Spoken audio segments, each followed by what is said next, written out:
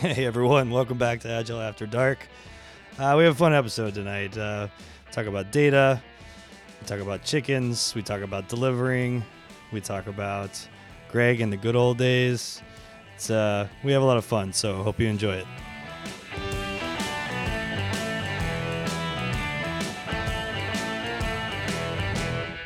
Welcome to Agile After Dark, the podcast that addresses Agile topics not talked about in the light of day. I'm your host, Greg Adams Woodford, sitting here, and with me today, sitting over there, is my co-host, Brandon Gartley, and our resident nerd. I know I say this on almost every podcast, but I'm really excited about this one. Mm-hmm. Yeah. Why would you say that? Well, number one, we have a fantastic guest that had worked with Greg for many years, so we'll hopefully get a lot of stories. Two, we're trying a new version of the remote interview, which I'm hopefully is going to be a little bit better quality. And three, it's a beautiful day in the Heartland today. It was a beautiful day in the Heartland. And of course, we're here in Apollo 13 studio.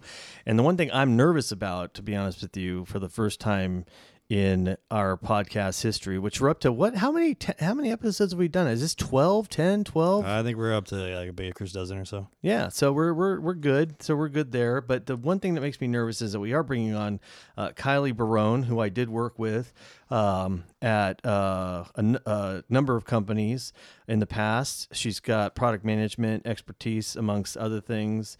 And one of my favorite people, we had a article written about how her journey started in pragmatic marketing, and we'll post that in the show notes, as long as the podcast, which accompanies that as well. But I'm happy to reconnect with her, although we do talk about once a week, even though we've been working with each other for about 5 years. So I want to let Kylie talk about her background a little bit and what she's interested in, including the episode, which today is called Hatching Those Chickens, Stop Counting and Start Delivering. Hi, everybody. Yeah, well, thanks for having me. So, as Greg said, we've worked together for a while. Originally started in supply chain, so working kind of the operations, logistics, inventory, that kind of aspect, and kind of fell into product management thanks to Greg, which I love dearly, both Greg and product management. So, you get to solve great problems often and be that voice of the market and that empathetic perspective and break things down to just a human level and ideas are cheap and talk is cheap. And how do we actually get the insights and say, no, this is what they need. This is their problem. This is the pain point. The behavior is supported by the data this way, and get all your ducks in a row to figure out how are we going to, just stop talking about it already and start delivering customer value. So you're not really a touchy-feely type, is what I'm getting from that. I guess not. You're not really. So how does the customer feel? I don't know. It sounds like you're more driven from a data perspective. Would that be accurate? Yeah, that is accurate. I guess to give me some sort of credibility, I've been in the education technology space for a long time, so it is a great space to be in because who doesn't want to help kids learn and help future generations? So you kind of got to have some sort of heart and emotions. Yeah, and that's awesome. I mean, Greg and I both kind of have talked about our backgrounds in pedagogy and stuff, and he even got a little choked up the other night. I'm not kidding, actually. He did After how many classes? Well, there was a little bit of that, but yeah, he was like, and then these kids, and then all of a sudden I was like, "Are you choking? What's going on over there?"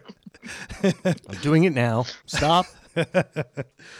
But yeah, that's super cool that you've kind of been in that space for that long, and that you can bring all those insights into something that makes such a difference for people is really, really cool. So looking forward to kind of talking a little bit more about that today, which gets me into kind of what we want to cover today and the main questions that we're going to try and answer. So first, there's a lot of investment being made on how to deliver things. They're investing to try and hatch those chickens, but where are the results? Are we really seeing those? And then kind of how can we use some of the things that you talked about, Kylie, some of that real-time data to help, these companies make decisions. And then finally, if we have all that information and we understand that we're trying to deliver and we're trying to hatch those chickens, how do we change the mindset of kind of that sequential decision making to be something more real time and kind of create that culture? Yeah, and it's something that Brandon likes to use called management debt. It's sort of like shifting from the old way of thinking, which is, well, we're gonna design and then we're analyze and we're gonna build and then we're gonna deliver and it's gonna take 3 years. Which Kylie, you and I know how that works, right? We're based on our work in that first company that we worked at, education company we worked in.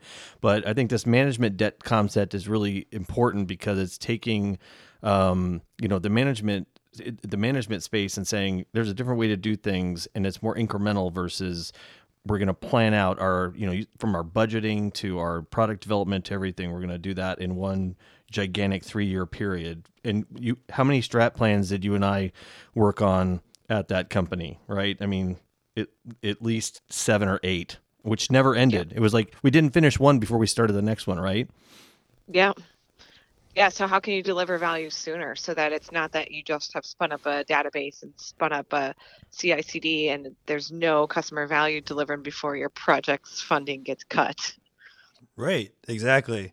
And that kind of gets me to do my little nerd here thing here. I know I've heard through the grapevine nerd that alert. I have a kindred soul spirit in you, but a lot of investments being made to kind of get that software out more quickly. That CI/CD, DevOps, it's kind of the main thing.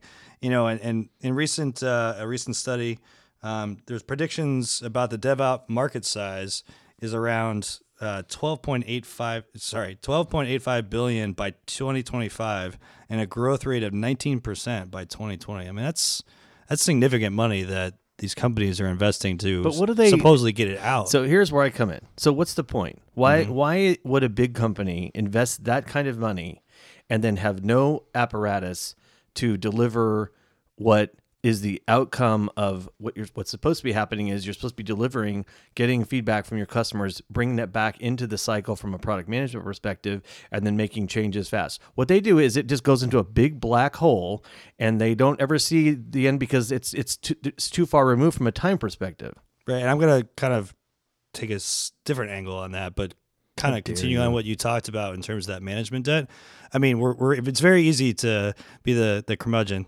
Oh, that's a new title for you. Wait a second. We got another one. We got a commie. I'm a communist. A finance guy. EVP of being a dick. Yeah. And I think now a curmudgeon. Okay, good. Okay, so now there's 4. All right, so there's four good ones. And they're kind of all related. I put it on my LinkedIn page. Yep.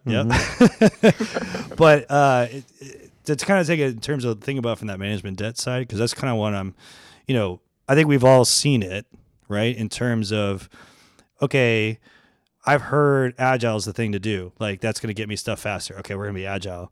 Okay, well, you can be as agile as you want to be, but if you don't have the tools and the technology and the thought process in terms of getting stuff out, you're going to run up against a wall. So, okay, let's do DevOps. Okay, now we do that. Then, okay, now we have the stuff. Maybe we have the stuff out there, but then what? Okay, right, Kylie? I mean, that's kind of where I think we're at right now. Well, even if you can get through let's just even include the term pipelines. Like, even if you can get through in a big enterprise organization, getting through all those pipelines, getting all those green lights, even then, are they equipped to actually take back in the feedback from the customer? And that's what I want to ask Kylie, is because she's kind of been on that journey, I'm sure, where, you've gotten to this point where like, okay, we're willing to spend this money now to get stuff out. Well, then what? Yeah, so that's a good point. And that's where I come in with the product voice, is kind of representing that outcomes over output perspective. Automated testing, CI/CD, all those things are great for that incremental and, doing those quick releases and getting stuff out there. But are we just building stuff and deploying stuff to just stay busy? What's the kind of goal and what are we driving? And how are we measuring against that? How do we know what the success criteria is? How do we know how we're doing? So thinking first, okay, what are we trying to impact? So what's the outcome we're hoping for? So and ed tech, basically a lot of that driving forces around student academic performance.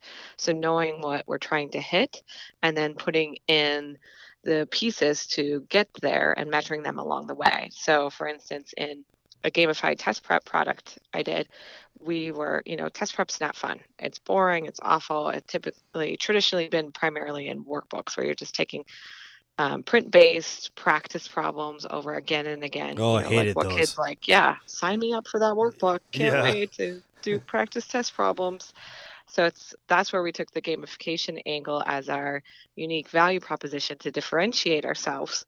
But it was a risk and it was a bet, and schools are mostly conservative. So gamified aspects weren't naturally a thing they were jumping off, coming to sign up for, and like, yes, we can't wait to bring that to our schools. The kids, on the other hand, couldn't wait. So we targeted more or less the users of the software, got their feedback, got things in their ideas based on them on how to put in those extrinsic motivators that were interesting, that they knew from the games that they chose to play on their discretionary time, that they would then potentially choose to give up playing this game to go and play this academic game.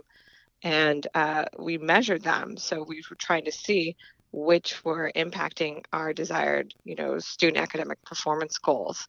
And we could see in the data over time, in a short period of time, actually looking in our analytics tools, just, Google Analytics and the ones we were using, that the ones that made no impact, that were basically just like flatline, they might as well not have been there because nobody was utilizing them, and they weren't driving the outcome we wanted.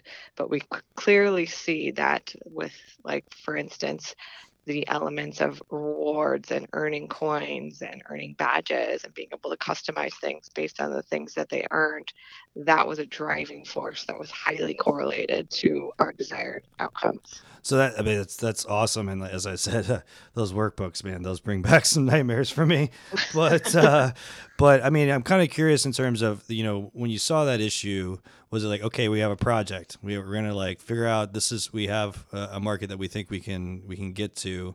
Was it kind of what the traditional one, which is, okay, we're gonna look at this and we're gonna create the game and then we're gonna get it out and then we're going to get the data, or was there getting data beforehand? Like, I'm curious in terms of kind of how that all wove together in Greg. Well, and the other thing, Kylie, was, if you remember, we had a very tight budget on that project specifically. And one of the reasons that we were measuring things is because we wanted to abandon things that weren't working sooner rather than later, so we weren't wasting money, right?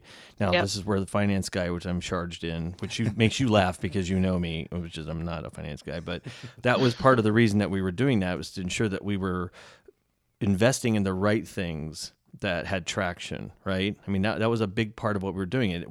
It's obviously about customer satisfaction, but it's also about making good decisions on the build, because it costs a lot of money to build software. Yeah, an example was sales was asking for audio, saying that we needed audio support in all of this. And as you can imagine, audio is expensive, and just the limited computer voice that we were trying to embed as an experiment. This was before we even had experimentation platforms and so forth. So we were kind of running our own little ad hoc experiment and just tracking that. And you could see that nobody was using the audio. Nobody was ever clicking that, utilizing it at all. And by the way, this was a war, Kylie. Remember this? This was a war because senior management, talk about management debt. Okay. Yep. Senior management was convinced that this was a competitive not differentiator, because it was a competitive thing that we had to do so that we could just maintain, because the other product had it. And we were really up against one other product. And we fought it and said, no, it's a huge amount of money. It's a huge amount of time. Nobody uses this. And so we were able to use real data to help us make good decisions to senior management to say, no, you guys are wrong on this one. And they ended up kind of conceding to that. Yeah, we deprecated that feature. Yeah, we took it out and saved $100,000 immediately, and it would have just kept growing as we built the product. That's right. Yeah, and it's interesting when you talk about kind of that management was fighting it, and kind of they're basing it off kind of, the competitor has it, so we need to be as good as a competitor, if not better, right? And that's kind of one of those driving factors that kind of exists, and so we can, okay, but I Kylie worked in kind of PR and advertising for a decent amount of time, and it was like when social media blew up and companies were saying, well, I want to be on Facebook. Okay, all right, well, what's your tone? What are you thinking? And they're like, no, Facebook is a thing. I need to be on there, and we need to make money off of it, right? And no one was making money off Facebook at that point, by the way.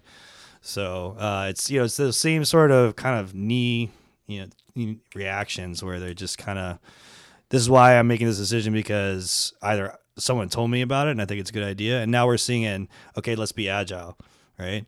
Let's do DevOps. And they don't even really understand what DevOps is. And Greg and I didn't either until someone came on a podcast and told us what it was. But yeah, those sort of things, and so that I'm kind of, and I kind of want to transition from this section into the next one after the break, which is, it seems as though there's better understanding and awareness of data analytics, right? The companies are looking to invest more in that, and they're kind of, trying to get a feel for it. But, kind of building on what we've been talking about, what are some of the problems that are kind of existing in the world that, Greg and I work in and you work in, Kylie, and how can those tools and the things that you're doing kind of help us there? So I'm going to take us to a break. Greg, is that good with you? That's good with me. Kylie, is it good with you? Yep. All right, cool. So everyone, please feel free to give feedback to feedback@agileafterdark.com. If you want to, Greg hasn't been ranting. I think he's a little afraid of Kylie. So, but if you want to request some rants, just email GAW, feedback @agileafterdark.com, and see previous episodes at agileafterdark.com as well. And we'll see you on the other side. What is your favorite Greg story that's, of him doing something really silly? There's so many. The good one that I like is Greg has a life-size cutout of him out of foam board. Which is still in my garage. Yeah, so it's accentuated, and it's pretty funny. He's got this giant head and everything. So when we started together at a new company, well, he was there before me, and I joined, and I was like, oh yeah, foam board Greg is coming out. So I waited a little bit, a couple weeks in, and then just brought him. We had a right when you walk through the doors, full floor-to-ceiling glass, right there.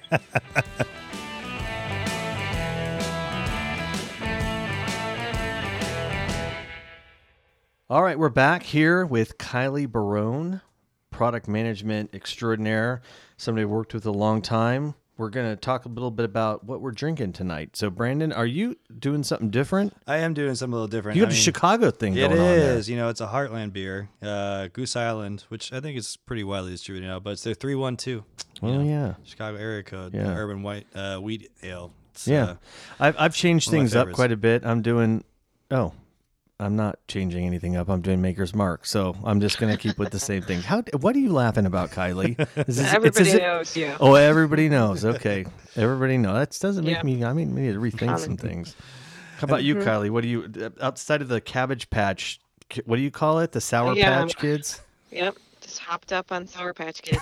Okay. I think we're more healthy drinking what we're drinking than eating what you're eating, by the way.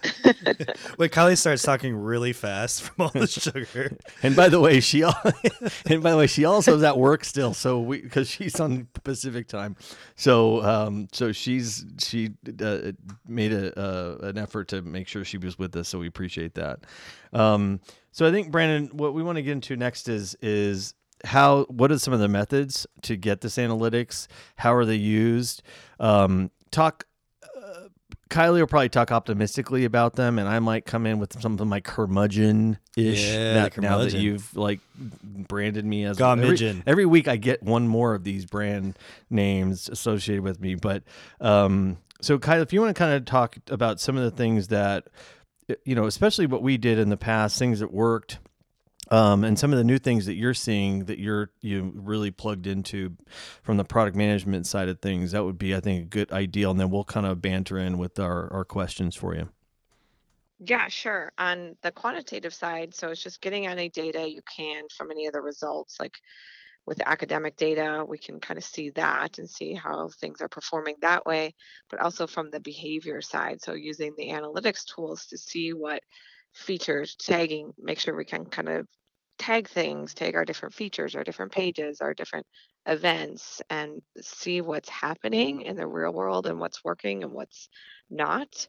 And then also kind of using the experiment mindset. So when we're thinking of solving a new problem, how can we try it and try it in a small aspect and kind of either test two different theories and see how they perform, or even do things before we put anything into code and just do wireframes or lo-fi mock-ups and get those out and get some qualitative feedback or do some usability studies to see if they can go and complete the tasks that we're asking them to do.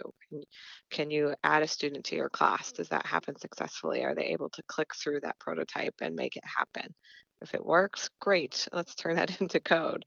If it doesn't, good. We also didn't invest a lot and have to refactor. It's just fix it first So, in the design. So one thing, Kylie, that is interesting to me, and by the way, Sass has made her entrance into Apollo 13. I don't know if you heard She that. tore down the If you could put hatch. together a program to teach a cat not to tear down Apollo 13. Sass is our podcast cat, and she always breaks into it. No matter how we try to make it not happen, she tears down the hatch every time, and now it's on Can't top you of me. distract her? No, Give her some she's- catnip or something? She's got Oh a, God, no, dude. Yeah, we That don't would want be to a do very that. bad That idea. would be not good. She's called Sassafras for a Yeah, reason. it's a little, but what I wanted to ask you about is, even though we've got all this great data coming to us and we are, trying to understand what the customers are thinking, it still always ends up being the customer, the client, the end user always is just mad about the thing that made them angry the last week or something that failed last week. And so there's a science around, even if you have the data, right? There is a science around the other side of it. So when we did those great buy a feature, Yep. exercises My favorite. where we got customers to come in and actually understand what prioritization means and make decisions. How do you deal with that? Even though you're collecting all this data and it feels very like sterile and scientific to me. At the end of the day, you're still trying to convince a user to do a certain thing or to accept a certain kind of behavior driven by software. So I'm kind of interested in what your perspective on that is, because it's not just about gathering the data. It's about convincing people that, because at the end of the day, you can get all the data, you can change the features, and you still have to convince somebody from a salesperson or a client or an end user that it's better in their interest, right? Yep, and that's the soft side of product management. So understanding kind of how to represent those customer values and to weed through that. Those prioritization exercises really help, because even though, yes, they were just complaining to your customer success team yesterday and they were, they want it fixed immediately. When you put everything in perspective, they're like, actually, no, that can really wait. We really need this larger thing because that impacts our business for X, Y, and Z. And just hearing those conversations helps you figure out what their priorities are and understanding what trade-offs they're making.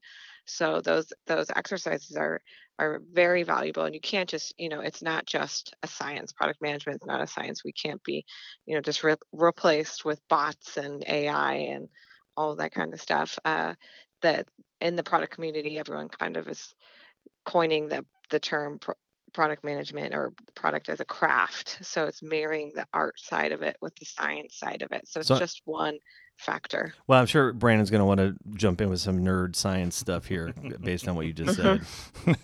Yeah, I mean, I saw something that I thought really interesting when I was kind of thinking about, our conversation today or this evening, is that because I had come from doing a lot of digital work, and it was, when UX was really taking off, and there was this whole concept of like developing personas. And I think Greg told me you guys used to have like this whole room where like you could view the people doing stuff and so on.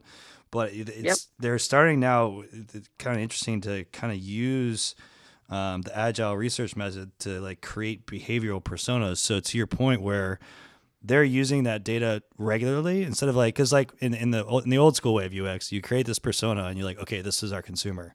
And then you kind of always did directions to that particular persona or another persona. But the fact that they're now seeing the value in terms of, all right, the personas, they can change too, right? And when I saw that, I thought of you, and I was curious to, see if you've seen anything like that, or kind of how that direction is going in terms of, it's not even just the product, but they're using it for influencing how you mold the product. Yeah, and it's funny, Kylie. I was just watching some show where they were showing some startup that was like a pizza delivery company where they bake the pizzas on their way. They're in Silicon Valley, obviously, on the way in a truck, and they had these personas around the room just like we used to. And if you remember, Lisa, we had a product that was geared towards alternative high school students. Oh, I love this. And we had, what was the name of the guy in Breakfast Club that was the Judd Nelson character or whatever his name was? Yeah, but you know what you're talking about. Basically, she wrote her persona around, this is the kind of student that we're trying to target. Not that all those kids, by the way, were that kid. Oh, this is where you got choked up last week. Yeah, I was talking about this. But that's one of the things. So, I think I think they work, but I do think it gets overused a little. Here's again, curmudgeon Greg coming in. I do think it does. I think it was useful at some point in time, but I think it pigeonholed. I think that everything has been so diversified. When I look at my kids, even everything is so diversified now. I think those user personas are helpful, but I think they pigeonhole the client a little bit. And I'd like to get your, because Kylie and I don't always agree, if you can imagine, on these things. But I would just like to get your opinion on that, Kylie. Yeah, I'm a little squishy on personas. I kind of have a love-hate relationship. So here, of course, our personas are our students and teachers, and oftentimes, we've all gone to school, so we've all been students. So it's kind of a catch-22 because everyone kind of relates back, well, when I was in school, this happened, or my parents or my teacher, this or that. And it's like, well, this is a different world. You are not in school today. You are Right. no longer a sixth grader in the year 2018, and these are not your problems and so forth. So having those personas does help put it in perspective to say, like, I'm a student, I have to help with the family business. I also have these other commitments, and I have a side job, and I'm also working as a YouTube influencer. So those weren't that, you can't necessarily relate to that because that maybe wasn't your thing 20 years ago. So it helps from that perspective to understand all of the different kind of demands on their time when we're asking them to sit in front of the computer and do algebra when YouTube is right next to it. And how much more fun is that than algebra? So it helps frame things, but it doesn't provide all of the answers because you can't just ask the persona questions and you're kind of answering for the persona. And so you're still using your own jaded perspective and influence. Yeah, I know it's really very much different for Greg, who is a black and white TV influencer. How dare you? Yes, I Watching do the use Westerns. cards before stickies. Yeah. I think only Westerns were shown in Colorado, right? John we rode Wayne. horses to work to school. Through the desert. But I think it's true. I think that again, it's a, when we go back to remember the sessions we did, Kylie, with Lightning Labs, with the folks who came over from, I think it was Yahoo, if I'm not mistaken, and we spent how many people's time for 4 days? How many people were in that? That was way too many. Probably over 20. Over 20 people for 4 days. And while I think it was a great exercise from kind of a culture perspective to get people engaged, I don't know if the end result was as effective as having this kind of one-on-one experience with an end user or client. I think that was, again, you get to be in a situation where you're dreaming, sitting in your office about, oh, this is what they want. This is the right thing to do because we're smart, because that's how we were hired. And that's not the case. Yeah, and it's, again, I guess I can't take a stance. I have a love-hate too, again, with doing the usability pieces. So we did rapid prototyping and bringing users in to validate those. Mm-hmm. And then we would iterate and get it back out at the end of the day with part of that Lightning Lab and that design sprint kind of concept. But my problem I love usability and I love hearing what the users have to say, but they are inherently nice when they're in those sessions. They're telling you what they want you to Yeah. hear. They're trying to please you because they know behind the glass, behind the one-way mirror, are people watching who built this and they're watching us.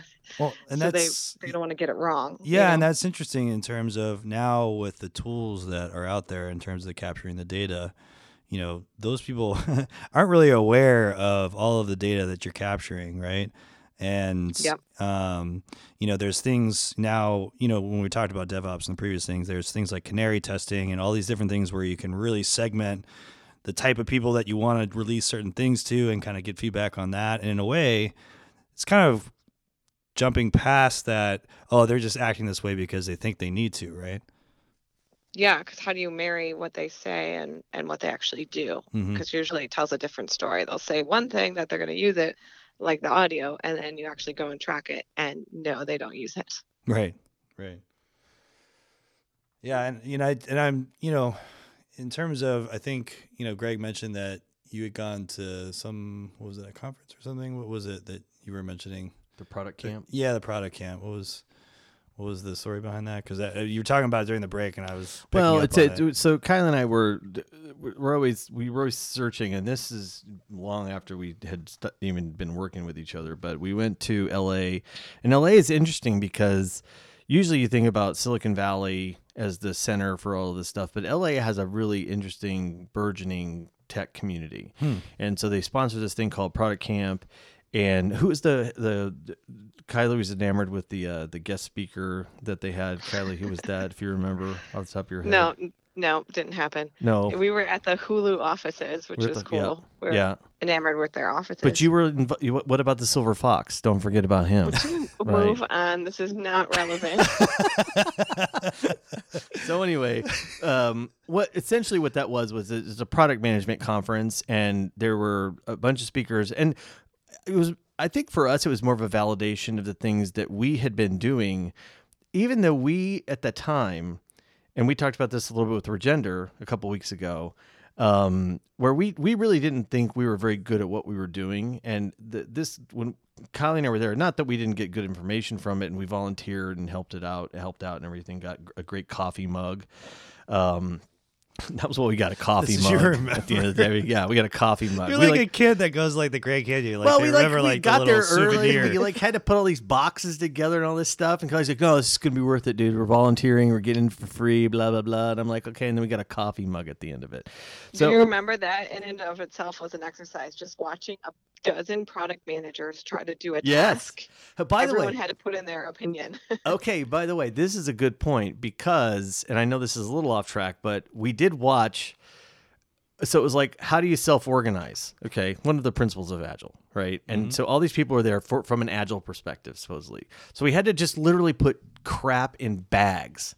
And watching product managers trying to work together, because they're all inherently selfish and want to do their own vision about their own thing, was hilarious. So Kyle and I were just sitting back and we're like, they can't organize anything. They don't know what they're doing. And finally they figured it out, but it was clear that product managers, not good as a team. They're not. They're inherently just about their thing. You ever seen Agile coaches actually try to be a team in sprints? Yes. It's like a disaster. Yeah. So interesting that we see these things that we hold dear to us that we don't practice because, again, human nature gets in the way, right?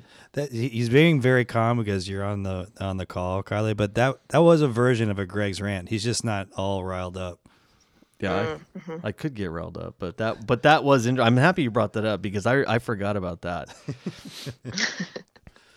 Remember we sequestered ourselves in that little room in the back there so we could listen to what we wanted to and not listen to all the jargon and all the stuff that goes on with all these things that relates to that. This is, by the way, called Agile After Dark. If you have been listening, and we're trying to bring out topics, and some of these things are just people go to these conferences and they just talk to themselves and they repeat the same things to themselves.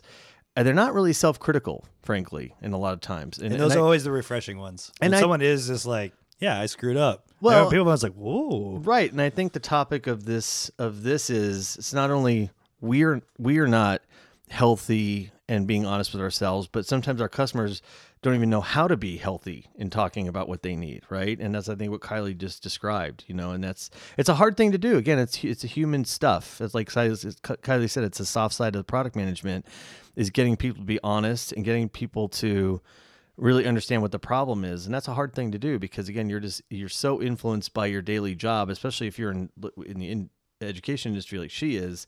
There's so much pressure. You can't look past the next day. It's hard, right? And so I think we also need to be, as a curmudgeon as I'm being, it is a hard thing to do. It's a hard thing to execute. And I think you need to be sensitive also to every industry that you're working with. It's financial services.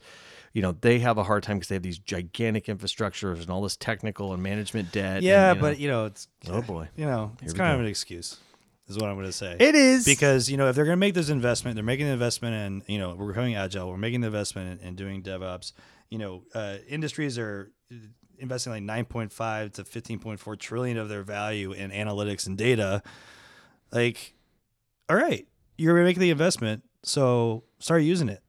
Right. So that's, I think, leading us into our last section here, Brandon, about changing the mindset of management and the sequencing and all of that. Is that true? Yeah, I think so. Did you see that transition I just did there, Brandon? Good. Yeah. He's on the ball. He's on his A game for you, Kylie. I know, you That's could good. tit's It's different. I'm like, she's the boss of me. Like I've told her since first day I met her. Shuffle. Remember you used to call me Shuffle? Oh my God.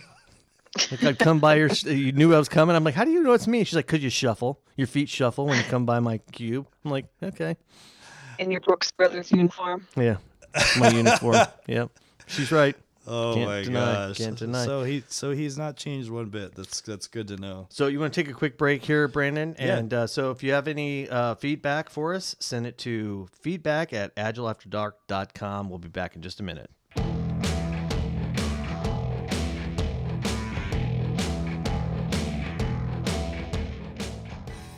I'm not joking. I literally mispronounced my What name did you 4 say? times. I was like, Greg Adams. He was like- he's like trying to Adams. speed through Adams It's Woodford. I was like, speed through the Greg part, Yes. not the Adams Woodford part. Foot for I just He's I like, couldn't get Greg it. Adams Woodford. It was literally 3 times.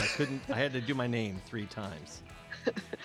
Why didn't you just abort and go with Ga or something like that? I just can't. It's too much. Yes, exactly.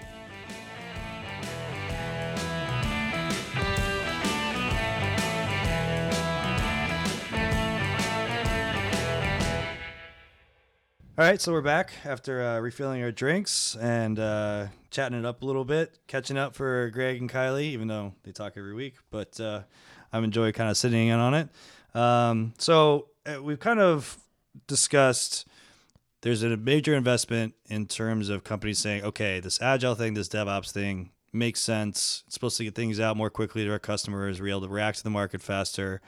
And the second section, this last section we just went through, it's really kind of getting into, there's a lot of opportunity in terms of, listening to the data that's coming back on the products that you're putting out there, making sure you're not investing in things that aren't making you money anymore. Like stop, spending your money on that. But that all being said, similar to the agile side, I think, with this, way of looking at data and saying that this is going to add the value in terms of making those decisions, how do we get rid of some of that management debt that we talked about and really change the mindset of kind of that sequential decision making and turning insights into outcomes? And I kind of doing some of the reading, I kind of this concept of creating a healthy data culture within a company. Here's how I would start that conversation, Brandon. I would say I already started it, Greg. I know, but I'm going to start it again in a different way. So here's what I would say. Executives are enamored with data. They think that data is always going to solve all of their problems. If they can see a pie chart or a scorecard or a whatever you want to call it, they tend to think that's going to be the way that they're going to understand how the business is being run and that they can go to sleep at night and feel good. And that just isn't the case because it's far more complicated than that. And I think that what product management doesn't do a good job of in certain areas is help it go, because the conversation goes both ways. It's not just teams being agile. It's not just product owners being effective. It's not product managers prioritizing things effectively. It's also how do you communicate to executives? I've said this a million times. What executives want is predictability and consistency. And they want to know that what they're doing is obviously making, they're going to look at, the financials to see if they're doing well, especially if they're a publicly traded company. They're going to be very focused on that. But at the end of the day, a lot of this data will lie to them, and or they won't see the value in it in a way that it makes sense. So how do, I guess the question to Kylie is, Kylie, do you remember when when they asked us to build a product for an existing market that was a $70 million market, that was the test prep product that you were talking about earlier, that had an entrenched competitor that was already there, who had a sales distribution model that was already mature and essentially set up for that sales model, that business model.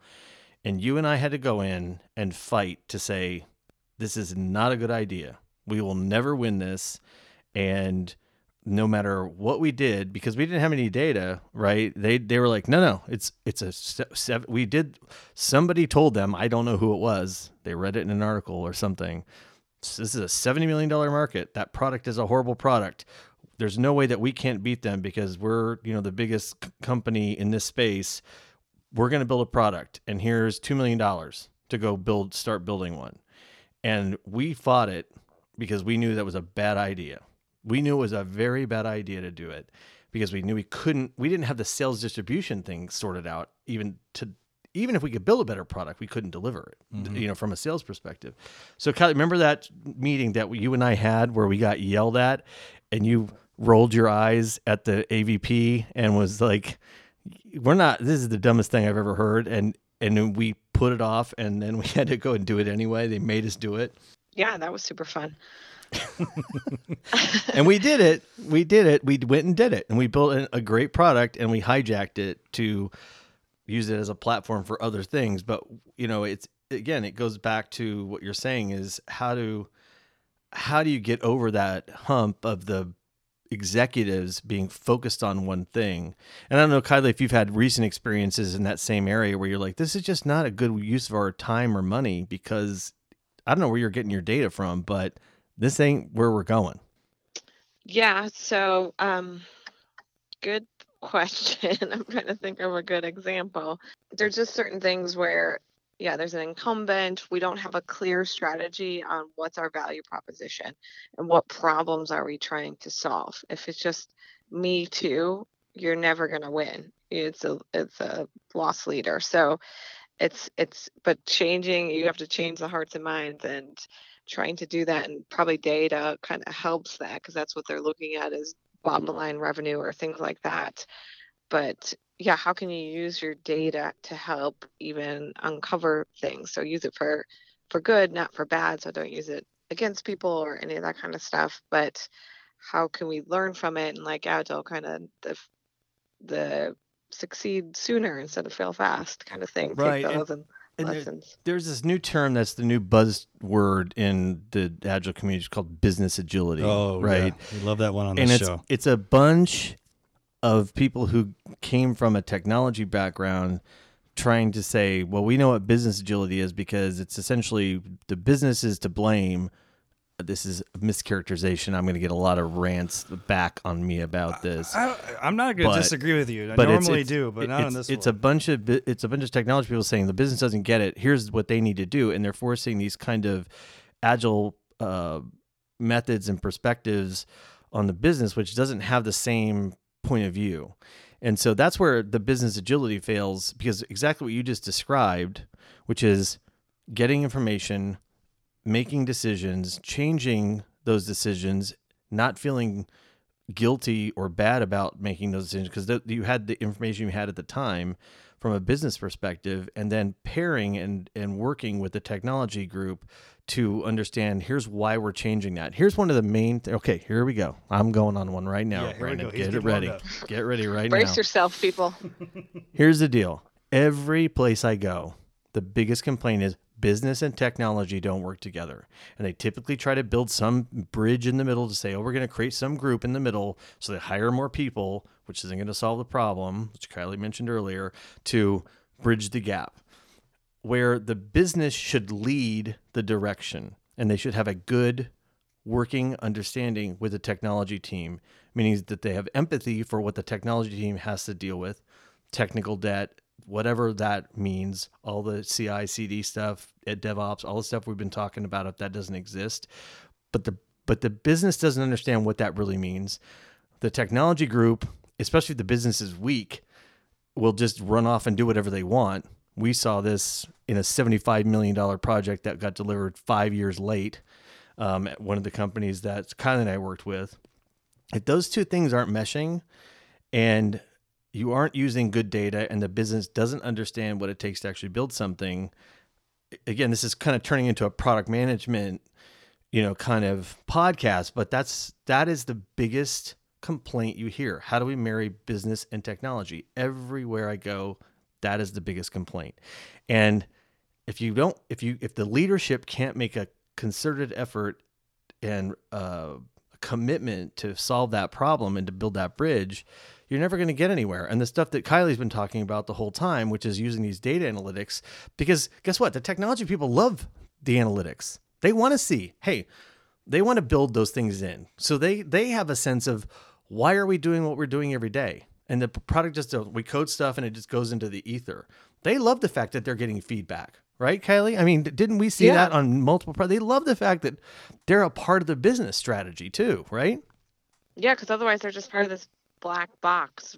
There's a void. They don't know. They're not getting that back. So the more you kind of get them closer to the customer, the more they start having empathy, the more their ideas, like the collective group team's ideas, is just everything's richer and everything's just a better overall experience. So, and everybody's invested in that. And then we're building that healthy data culture. The team's interested, the engineers, the developers are looking at our analytics, looking at the heat maps, understanding the peak times, understanding with their CI/CD, and they're doing their weekly continuous deploys, this is the optimal time. They make the investment to get up at 3 a.m. to deploy at that point or whatever they have to do so that it's not during peak hours. And that's all thanks to using data for good. Right. Ooh, data for good. Data for good. Hashtag data for good. Writing that down. Data for good. Data for good. That's pound, Greg. Pound. Data for good. Good. Mm-hmm. All right, got it. But I mean, it's so. I was sitting here. Greg was looking at me because I was, had my hand in my chin. And he was pondering. I was pondering something because you guys have kind of sparked something in my mind, which is kind of goes back to something Greg has said on past podcasts, which is, sometimes when we talk about these terms use us instead of us using them, and I'm kind of wondering, from a data perspective, particularly for leadership, because I think in the teams, you're spot on, Kylie. That's been the experience that I've had. They love to see the progress. They love to see that they're getting things out more quickly. They love to see, they're making a difference, and, it just adds to the positive energy. But I'm wondering, to kind of maybe achieve analytics at scale, maybe companies kind of work in the opposite direction. So maybe they should start identifying some of the decision-making processes that they can improve to generate additional value, and kind of in the company's business strategy, and then work backward to determine kind of what type of data insights are required to influence these decisions and, how the company can then apply them, right? So instead of being like, just give me a bunch of data, it's kind of saying, hey, what do I need to make the right decisions? And now let's go look at the data to help me make those decisions. Yeah, what question are you trying to answer? And also don't go to the extreme of that you have to have data for everything and that you have to measure everything. And if something's not measurable, it doesn't count. Because, for instance, there's things like I mentioned, the extrinsic part. There's some fun side too. So there's things that just make you who you are, make you unique, or delight your users that maybe can't be measured, or your company culture, or things like that, the intangibles. And you need to have them so we don't all just become robots and just measured with our numbers and we're just NPS scores walking around. Yeah. Right? Yeah, I could see like AI that would be a fascinating that's experiment. That's a oxymoron. And for the fact that Kylie has warmed up to saying something like we don't want to just be robots. That's a lot of progress for her. You know, It's all the Swedish fish or the Sour Patches, whatever they are, right? Yeah, I can't believe you eat those things. You're like the most healthy I don't person I know. discriminate. Gee, every time like we go to them. lunch, she has to have kale in her. Or you probably moved on to Sprouts or something now. Like I did have kale for lunch today. Not See? Sour Patch. Yeah. I'm not joking. I'm not kidding around. Like every time we go, and then I get shamed, and I have to go to these. Like I have literally had to walk out of places where she's like, "We're gonna go to this place," and I go in there. I'm like, "They don't serve beer here. We're not going. Come on." She's like, "It's healthy." I'm like, "I'm not eating here." You know what I'm talking about, Kylie? Yeah. So I think, in terms of getting back to that data culture within a company, I think, Greg, you bringing the business agility thing in is an interesting part of that as well, right? In terms of, the agile folks, we've had a lot of frustrations, and a lot of the coaches we talk to is like, oh, what's the biggest problem? Oh, it's leadership. I think it's a little broad, and we try and dig into that a little bit more, right? Mm-hmm. But to understand, we're going away from, and that's why I like talking to you and Kylie, because the world that I came from a while ago was all projects, right? It's projects. Whereas I've learned a lot from Greg, Kylie. I know it's crazy, right? But I've learned a lot from him in terms of kind of thinking more of things in a product vision. And kind of, it's been interesting to hear some of the thought process on, even in large companies like the ones that Greg and I have worked on, since he kind of left the education thing and hasn't been helping people, he's just been helping the bottom line. He just sold his soul. Yeah, pretty much. Just sell it up. The thought process of in those sort of industries and companies and what they're dealing with from an agile and a DevOps and so forth, I really do see this as the next thing. This is going to be the next thing that they're going to be like, to your point, Greg, leadership likes data, but they kind of like the data where it's like, utilization reports. Mm-hmm. I want to know because the teams are the most expensive things. I want to know that they're working. And then I want to kind of see that they're delivering on their milestones. And their butts on the line for it. And they made the commitment. So I wouldn't fault them for having that feeling. They just don't know how to manage it very well because of the management debt situation that we're talking about. Yeah. They're used to the utilization stuff, but utilization doesn't mean your product's going to get delivered on time and with good quality. That has nothing. Utilization has nothing to do with that, right? No. I mean, that's about product management, and that's about ensuring that you know what your customer wants. And Apple does a great job with this. Oh God, here we go, Kylie. And no, but they do, and they because they have the business side, which they manage their inventory very well with Tim Cook. That's what he does, but they also anticipate and understand what clients need, and when they do make a mistake, they'll change things pretty quickly, given the size of that company, which is one of the biggest companies in America, if not the biggest company. So they do take that seriously, and they're a good example of how a big enterprise can be as agile as you can be that big, right? Yeah, I would not be surprised. We talked about earlier at the very beginning of Netflix and Amazon and so forth in terms of their investment in DevOps. Same. But their investment in the data, and analytics and the canary testing with Netflix, I could be looking at my screen, Greg, and your Netflix thing will look very different. Yeah. Do you have any experience, Kylie, on that canary testing? Where it's a toggle thing, right? Where you've got the toggle capability to toggle features on and off for a specific group who signs up for early adoption, and you can test out on that group. But in the real world scenario, not just in a test bank. Do you have any experience in that? We've done some A/B testing, I guess. Yeah. Maybe that's basically what it is. Yeah. Yeah. And what the DevOps was getting just a little bit more sophisticated, where you can basically say, just do it to a percentage, or do it to people in this region, or and it's kind of built into the tools of the DevOps. And then of course, the DevOps thing, they're kind of more of it is, oh my God, is anything like but it has breaking? To be, but it has to be run also by product management to know, okay, what group are you going to target? Mm-hmm. Because you can't just target anybody because you don't really know what that means, right? And if you break something with that group, they're already mad about something. That's not a good group to target. So you need like the early, and then you have problems with early adopters because the early adopters tend to be a little bit more open to issues and bugs and stuff like that. So you Yeah. have to have a good mix of how, and again, there's a science to doing that sort of testing, you know? Yeah, and the A/B testing. I mean, what's kind of the interesting insights that you've kind of seen from that, Kylie? Yeah, we're in a unique space because we're B2C and we're dealing with students and Mm-hmm. students' grades. And so no school administrator wants to hear that you're experimenting on kids. So that's where we kind of have to be a little tricky because we don't want anybody to fail their algebra class because of something that we were Yeah, I remember trying to that. test. So we can do more at the other levels, like with the teacher or administrator, because they're more forgiving and we can easier reach out to them without having parental consent and that kind of things. So I'd say we do more of it on those aspects versus with students directly.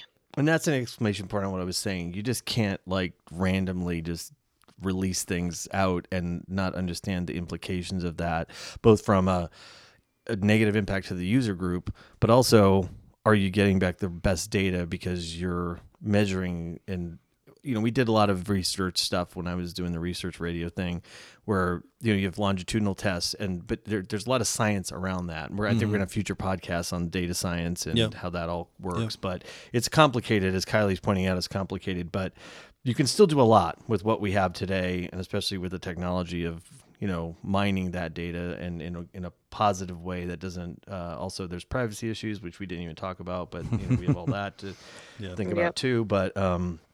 But I think that go ahead, Kylie. We do a lot with like designs and mock-ups instead of doing it in their real live class and impacting their real grades and their ability to graduate. So that's kind of our strategy around it.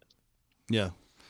So I think to kind of wrap up this podcast, the stuff that I'm in this last section has like been really, really insightful, and I've like a million things going on in my brain right now. But I think for me, the interesting kind of how this all comes together is we've got the management debt and the leaders that are kind of just used to projects and getting things out on milestones. You've got the teams that are doing things more agile. They've got the DevOps that can get things out more quickly. They appreciate the metrics. They understand that, kind of how we're kind of pushing the line and getting things out and being able to then change those. We on a previous podcast, we talked about developers being kind of creatives, right? So they want to know, how can I solve these problems that, are coming back to us? But I think it really does get to your guys' sweet spot is at that product level, right? Because, the leadership is going to say, I kind of want some data that's, lets me know that everything's okay. And it probably should be different than the ones that we talked about. But at the product level, it's really more of using the things that Kylie talked about to form kind of an educational understanding of how things are changing, how we need to make updates. And so it's not so much of we're doing agile, we have a backlog, but we're still basically trying to hit milestones versus using that backlog to say it's going to change. To solve a problem. Right? Solve a business problem. Yeah, and that's part of that data culture where everyone kind of has an understanding and that can feed into the vision. Well, and that's one of the things that Kylie and I, our mantra, and everybody got sick of it, was what problem are you trying to solve? And I know it's kind of a little bit of a cliche these days. Yes, and? But it's exactly that.